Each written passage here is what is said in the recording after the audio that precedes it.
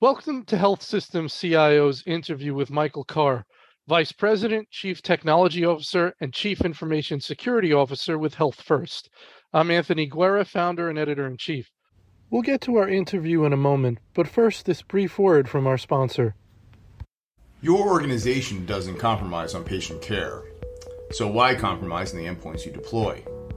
iGel is the ultimate operating system for healthcare organizations using VDI, DAS, or SaaS.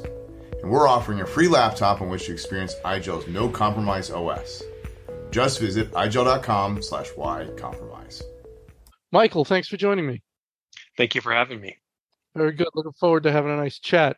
Why don't we start off, you tell me a little bit about your organization and your role. Sure.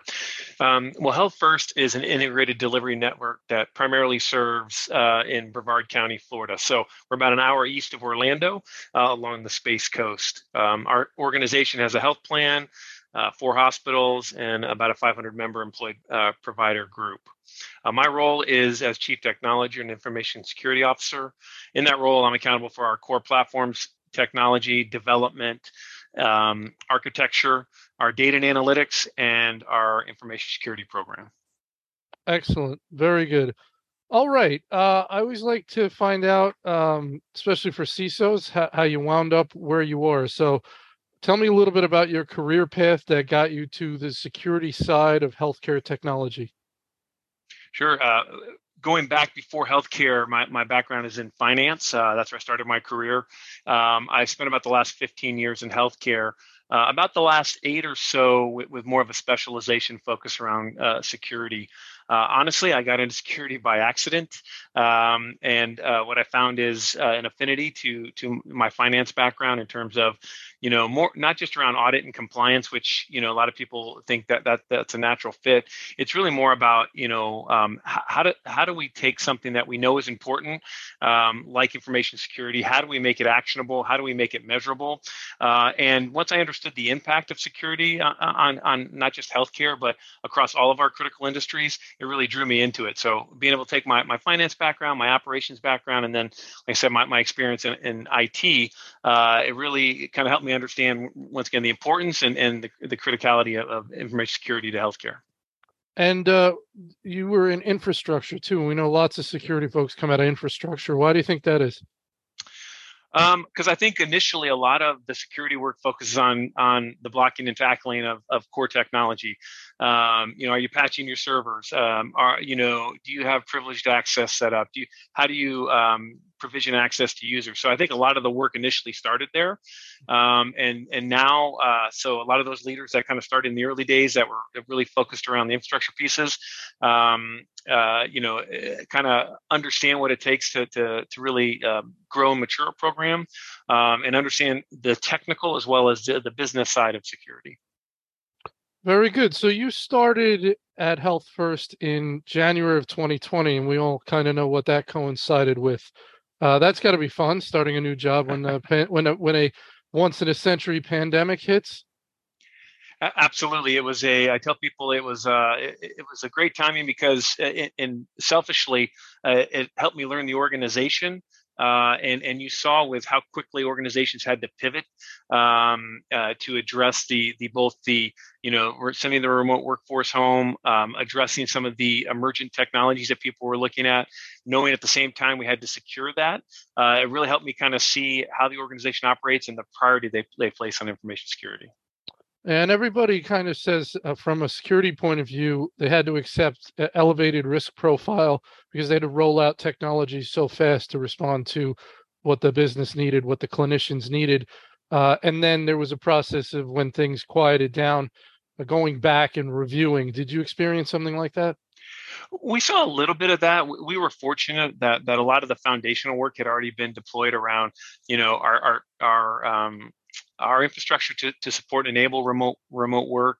Our clinical partners were already working on virtual visits, and so we had a little bit, but I think the organization, like I said, had already done the groundwork. So a lot of ours was, okay, where do we really have increased risk with some of these new capabilities, and how do we expedite the process versus just accepting risk? Yeah, and that always I hear that from some executives that they say they felt they had done a good amount of work and they were just sort of they'd done the work. Not they weren't lucky because doing the Mm. work isn't lucky. It's doing your job right. But it makes me think of technical debt and just how dangerous technical debt can be. You can't handle the next challenge you didn't see coming if you've got big technical debt. If you're sort of up to speed, as you mentioned, you're in a position to react better. Your thoughts around that? Yeah, I think that's a great point. If you're constantly playing catch up, it takes a lot of your focus and energy, and that's where I think some of that acceptance comes into play of people saying, "Hey, I know I've got these issues out here. I know I don't have multi-factor. I know I don't have my DMZ secured in that." So I think if you're having to do that work first, it definitely shifts your priorities and I could see where organizations would say, "Hey, we had to take on a lot more risk because we knew we had these issues. We weren't able to mitigate them because we had to respond to the business need." Yeah, and as you said, it's the key is to put the argument correctly or the case correctly to those who are going to approve or not approve the budget, because sometimes you're addressing what isn't currently perhaps a critical problem, right? So you have to Mm. articulate it correctly, and just your thoughts around articulating that the right way. I think that is the number one challenge facing information security professionals today is how do you articulate risk as in the context of all the organizational risks. And I think the ability to quantify, the ability to measure, and really to help people understand if everything is a critical issue, everything is, oh my goodness, we have to respond to this, you really lose you lose credibility with that group. So yeah, I think for us, it's how do we have an honest conversation around what we really think the risk is, and moving away from that kind of fear, uncertainty, doubt to a more reasoned, hey, we think these are the top three things. This is why we think we need to mitigate them. And if you accept this risk, just understand what you're accepting. Right, right. So we had your CIO, William Walters, on a webinar recently. He's a very data-driven guy. I think you'd probably agree with that. Absolutely. So he's not going to want gut feelings. He's going to want numbers. He's going to want data, and it's probably got to be good. So, what's it like to work for someone like that as a CISO? And it sounds like that probably jives well with what you bring to the table. You're probably a very data-driven guy as well. Absolutely. And I think in some ways it makes it easier because you know what the bar is. You know what's expected. And so whether it's our frontline engineers or other leaders, we always say, hey, let's stay away from the oh my goodness or hey, we heard about or best practice. Let's take a step back. Let's look in context of our program. Where is it in terms of those key risks we've identified? And then how do we show the value? And once again, one of the things we look at is, hey, there's a lot of things we know we need to do. We know we need to do MFA. We know we need to patch all those kind of things. How do you take it back to the business, and how do you show take that data-driven approach to show people, hey, we've done these things, and here's the impact, and here's the benefit to the organization. And one of the things we've been able to do is look at our cyber insurance rates and compare that to our peers. And what we've seen is, as we've matured our programs, our rates are favorable compared to the industry. And I think that's one of the things we can point to from a data perspective. Say, hey, we've done these things. Here's where the real cost avoidance has happened. As we've looked to implement a lot of these things that people may see as friction, but really they're about protecting the enterprise. So you mentioned cyber insurance, and we've heard from lots of CISOs about what a difficult process that has become, especially if one individual, I don't know, they'd either been dropped for some reason, so they weren't renewing. They were trying to get new coverage, and it was just awful. I would imagine renewing is a little less difficult, but still, the bar, even if you're renewing, the bar seemed to have gone up dramatically, both in terms of what you're required to have in place, and even if you're lucky enough to prove that you have those things, the cost, the deductibles, people talking about possibly self-insuring, which I suppose just means socking away money for for the inevitable. But give me your thoughts about the cyber insurance market. Is it as dramatic as all that? Is it, oh my God, this is horrible, or is it not quite that degree? I think it varies by organization, and it kind of matches to your organizational maturity around your security program. We're fortunate; we have a great partnership with our legal group and our risk group, and that we've our program is not new, so we've had some some data we can show them. We've shown them the maturity, we showed them the progress, and so what we've found is a lot of the things they ask for, we've already either implemented or working to implement. Adopting a framework, sticking to that, I think is a hard thing. We use the NIST CSF, and it's not so important which framework, as long as you adopt and commit to a framework and show the path. And I think for us, a lot of the things where they would say, "Hey, have you done this?" And the answer is no. Why? And we can say, "Hey, because we identified A, B, and C as our key priorities." So it really helps shape that conversation. I think from a financial perspective, it's very expensive. I think what our insurer told us is, rates went up over 100% last year. For a lot of organizations, that was the average. Ours was less than that. And so, this year we're in the process of that now, and it is a long, tedious, painful process. And I think part of it is because there is no industry standard around information security. I know a lot of organizations have adopted NIST-CSF, not everyone. So everybody's got a different playbook. Even the insurers look at different information. So I think just gathering the data to tell the story is a lot of the difficulty. Yeah, you get the feeling probably at some point that they don't really want to give you an insurance policy. We're making it so expensive and so hard. Like, if you walk away, we're good. No problem. Have a nice day. Well, yeah, and I think this is where as an industry, healthcare, they've been bit, and they feel like we're high risk as an industry, and not just because of the value of our data. I think it's because of the disparity of maturity across healthcare organizations. If you're a very small organization, it's expensive to do security well, and so I see from their perspective where when they look at us as a population, we're high risk. We're like a teenage driver. We've got we as an industry have an opportunity to change that, I think. And you're probably like, but look at me, but I'm different than everyone else, right? Absolutely. Well, and that comes back to the data-driven approach is how do you show them not just I've implemented ABC controls, but I think measuring the work and measuring the outcomes are really important, because I do think that, like with any conversation,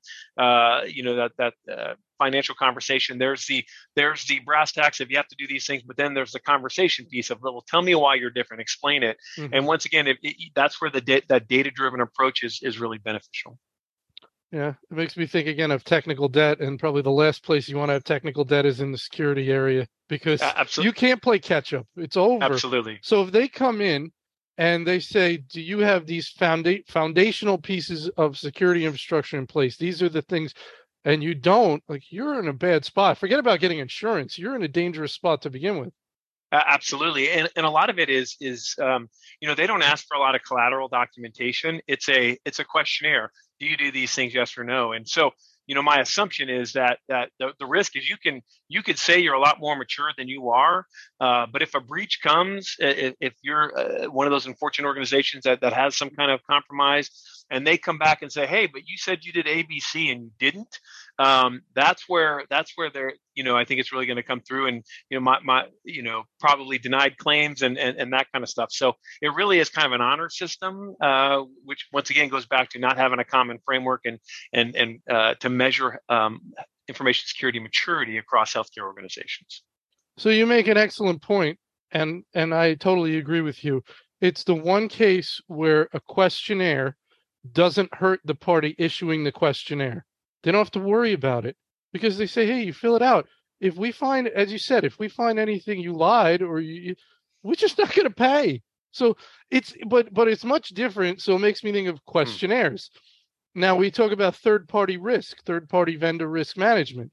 A lot of health systems send out questionnaires, and the vendors fill out the question. Now they're trying to get the business.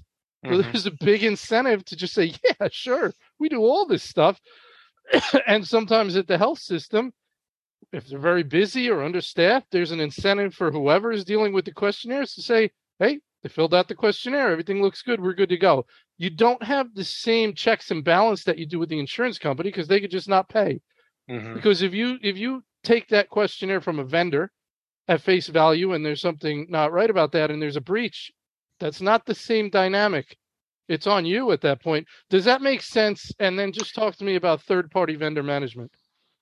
Yeah, it absolutely makes sense. And I think third-party vendor management is one of the hardest things that organizations have to deal with.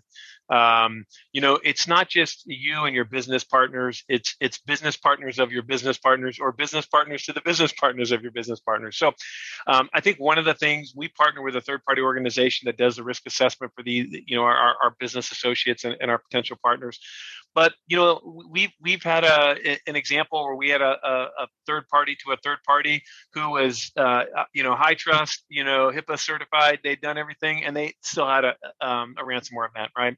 So I think the challenge is even if you have a team that's really good, goes through the SOC 2, asks all the right questions, and the organization is transparent, is willing to tell you about the security program, it's still only skin deep, an inch deep. You're not going to be able to get as comfortable as you would like. So I think having a regular process of annually or semi-annually reviewing those is necessary, but it's time consuming and it's difficult. And I would say for us and a lot of organizations, it's one of our key risks and one of those areas that's the hardest to mitigate. And you could be talking about what, hundreds of vendors? Correct, several hundred. And we're a mid-sized organization, so you take a large organization, it could be overwhelming. Several hundred vendors, and let's say you've revamped your process of bringing on vendors. So you say, okay, we have a new process. We feel good about the ones we're bringing on. You have hundreds that are already on, right? So what are we doing about them? Are we going to go back and look at everybody? And then, oh, by the way, let's say we check somebody out. That's one snapshot in time. 6 months down the road, they could have changed their practices. They could have, a lot of things. So everything's constantly moving and fluid. And I'll get more of your thoughts about that, but it makes me think of the medical device security. Now, that's another sort of octopus that's hard to get your arms around. But any more about third-party risk? I think you covered it well. It is, it's one of the key areas we talk a lot about. It is challenging. I think we do a pretty good job, but it's still a key concern, and the work never stops. And as more and more vendors come into the space to healthcare, what we find is less and less mature organizations. This is not the downside, but a lot of new startups that don't have a security program say, hey, we're going to solve this really unique problem that no one else has done. And hey, we've never been in healthcare. What do we need to do? Or even quite honestly, security vendors, and something we've talked about in other groups is all these new security vendors. I think we need to approach those more rigorously than we do normal vendors. But even with them, I think there's an assumption that a security vendor has a secure culture within the organization, and I don't think we can make that assumption. Let's talk a little bit about business continuity planning. And I brought up medical device security. One of the things that struck me over the last few years is the degree to which IT professionals, IT security professionals, need to work directly with clinicians as it relates to business continuity planning. You can't just sit in your silo in IT and say, and figure it out over there, because you have to understand which applications are used by who and in what context. And oh, by the way, if there's a ransomware event and this goes down, what are the implications? What communication needs to happen from security to the business? You need to know who to talk to. What are they going to do? And then there must be a lot of discussions that have to take place if you have to go to paper and to come back. I mean, we need to talk constantly, right? So just tell me about your thoughts on the degree to which IT professionals need to interact with the business in order to do the job of business continuity planning. Yeah, and this is something we talk a lot about living on the Space Coast, being in Florida with natural disasters, hurricanes, and so we have the backdrop of having every year for years having to plan for, in some cases, respond to a hurricane. We've taken that and expanded that to not just be a hurricane planning, but to your point around business continuity. I feel very strongly business continuity should be owned by the business. IT is a piece of it, right, in terms of the technical capabilities. we're fortunate in that we have a really strong clinical informatics group that understands the workflows, understands the technology. And so, we're able to have conversations of, hey, when it's really critical, what are the 5, 7, 10 things that you need? What is the impact if you don't have A, B, and C?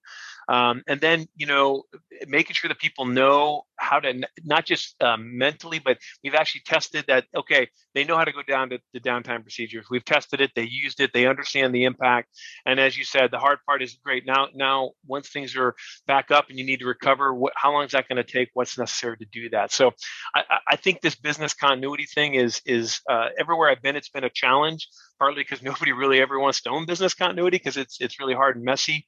But I think at Health First, we have that partnership with our emergency preparedness group, our clinical informatics team, the technical group, and operations. So it's a key piece of our information security program. You have to be comfortable, right? You have to be comfortable saying, I feel good with what we have. You don't want to figure it out on the fly, right? Because the Absolutely. number one thing your board and CEO expects of the IT department is like, okay, I get it. Nobody's 100% secure. It's not if, but when. I get it, right? That's what we all say. It's not if, but when. Mm-hmm. But you guys and ladies had better be getting us back up as quickly as anybody could. I want you to do it as well as the best out there. I want you to do it as quick as I understand we're going to go down. You're going to get us up. You're going to make sure you have this worked out to where, right? I mean, is that the attitude from the board?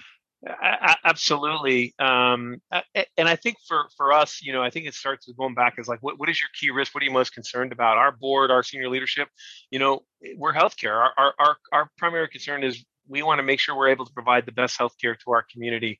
And so with that, understanding, okay, what is really critical for us to do that? And I think it goes back to prioritization of what are those mission critical systems. There's a lot of, we have several hundred applications that we use across the organization. Which of those are really the most important? And do we have the right disaster recovery business continuity processes? Have we tested them? Are we confident we can meet an RTO, RPO, whatever that looks like for the organization? And that's where that engagement, that conversation, it can't be an IT driven decision about what's most important.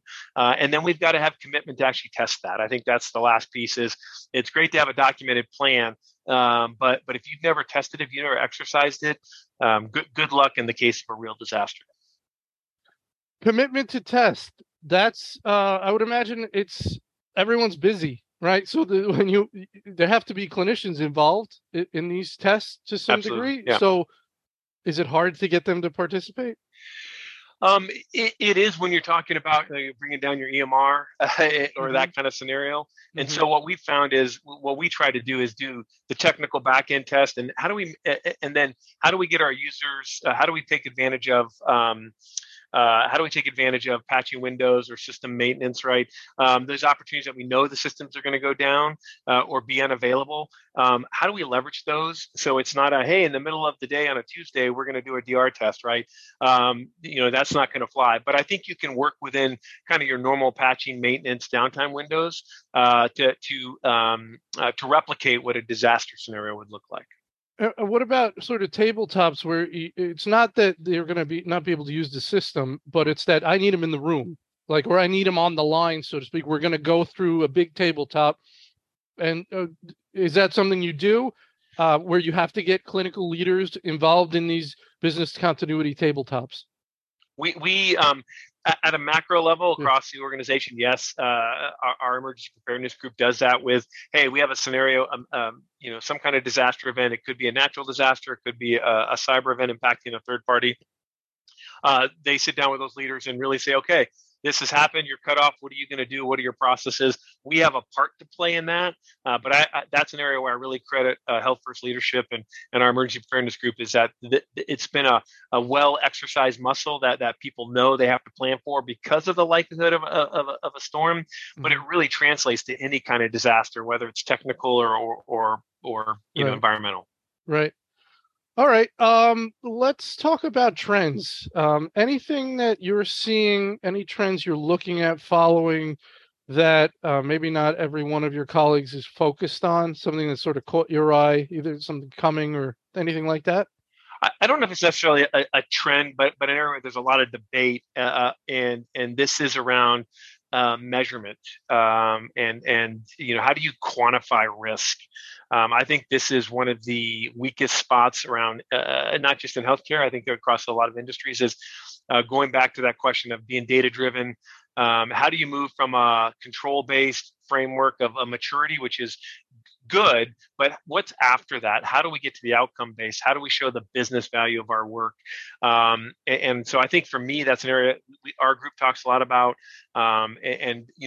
There's difference of opinion across the industry about how valuable that is, but I think it's really important. I think the next iteration, that next generation of security leaders need to be business. I mean, today, and we need to be business leaders. They need to think of business terms. They need to be able to take a risk and match it up with a competitive risk or an acquisition risk. I think we have to be able to have that same conversation that our finance, our operations partners do. So that's one area that we spend a lot of time on.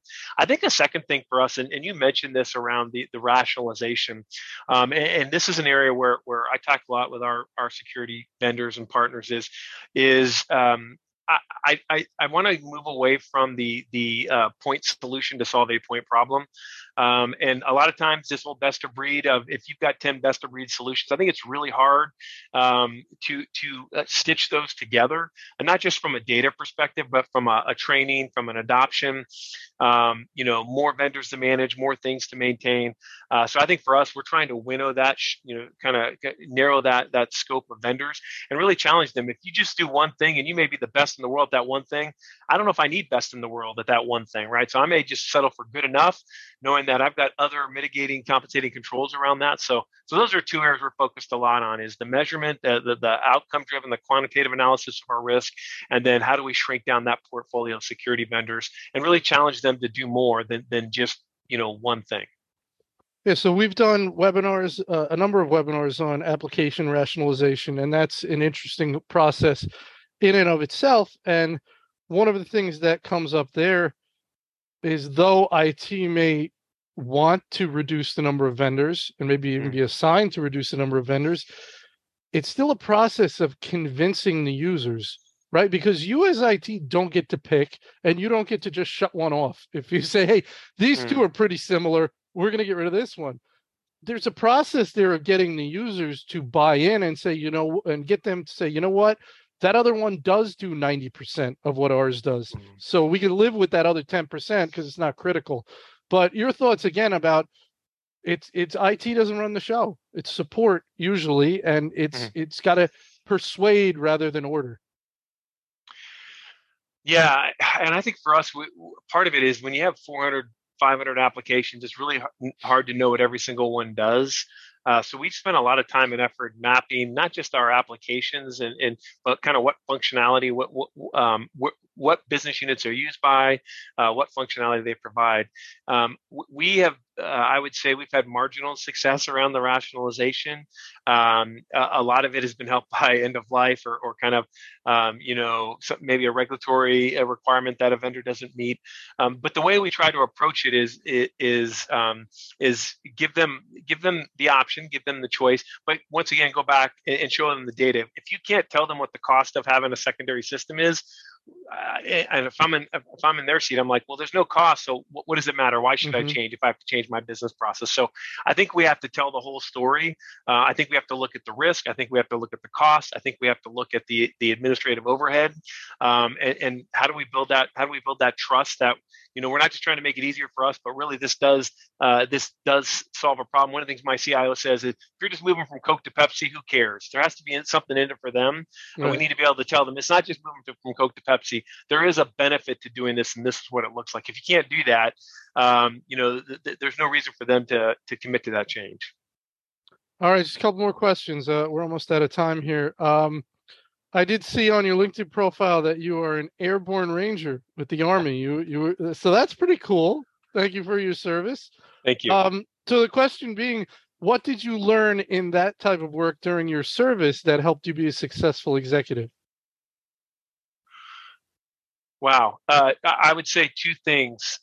One is you need to learn those people around you. You need to learn what their role is, and because you never know what's going to happen. And so I've taken that to heart, and I've been fortunate in my career that people have wanted to teach me. And so I think first is understanding that. I think the second thing is the little things. It's as William, my boss, says, brilliant at the basics. One of the things that the military and the Rangers, really pounded into us is you need to be brilliant at the basics. You need to understand and be able to do all the little things. If you can't do the little things, you can't do the big things. And it's things like in the military, it was your physical fitness, it was your attention to detail, it was the cleanliness of your weapons and those things, which at the time you may have thought were petty, but looking back, really what they're saying is, if you can't do those little things, I can't trust you with the big things. And I think that's a lesson I've tried to keep and carry in my career and impart upon others is, if you want to do the big things, show people you can do the little things well, and you'll get that opportunity. Excellent. Very good. All right. Last question. Any final piece of advice for your CISO, focusing on that element of your job, your CISO colleagues? Let's say you're talking to a CISO at a similar sized health system. What's your best piece of advice for them on maybe your key to success, how you've been successful, anything that you haven't mentioned? I think key to success. I think from the thing we talk about is the relationships, the non-technical, the non-security relationships. I think working with risk, working with legal, helping people to understand that we're business people first. And our job just happens to be to manage the technical and the security risk of the organization. But they need to know that we're as committed to the business outcomes as they are. When you have that trust and confidence, it's really easy to get support and buy-in. If you don't have it, it's almost impossible to get that buy-in. Right. So it's you're as focused on patient care as they are. Absolutely. We have the same goals, the same outcomes.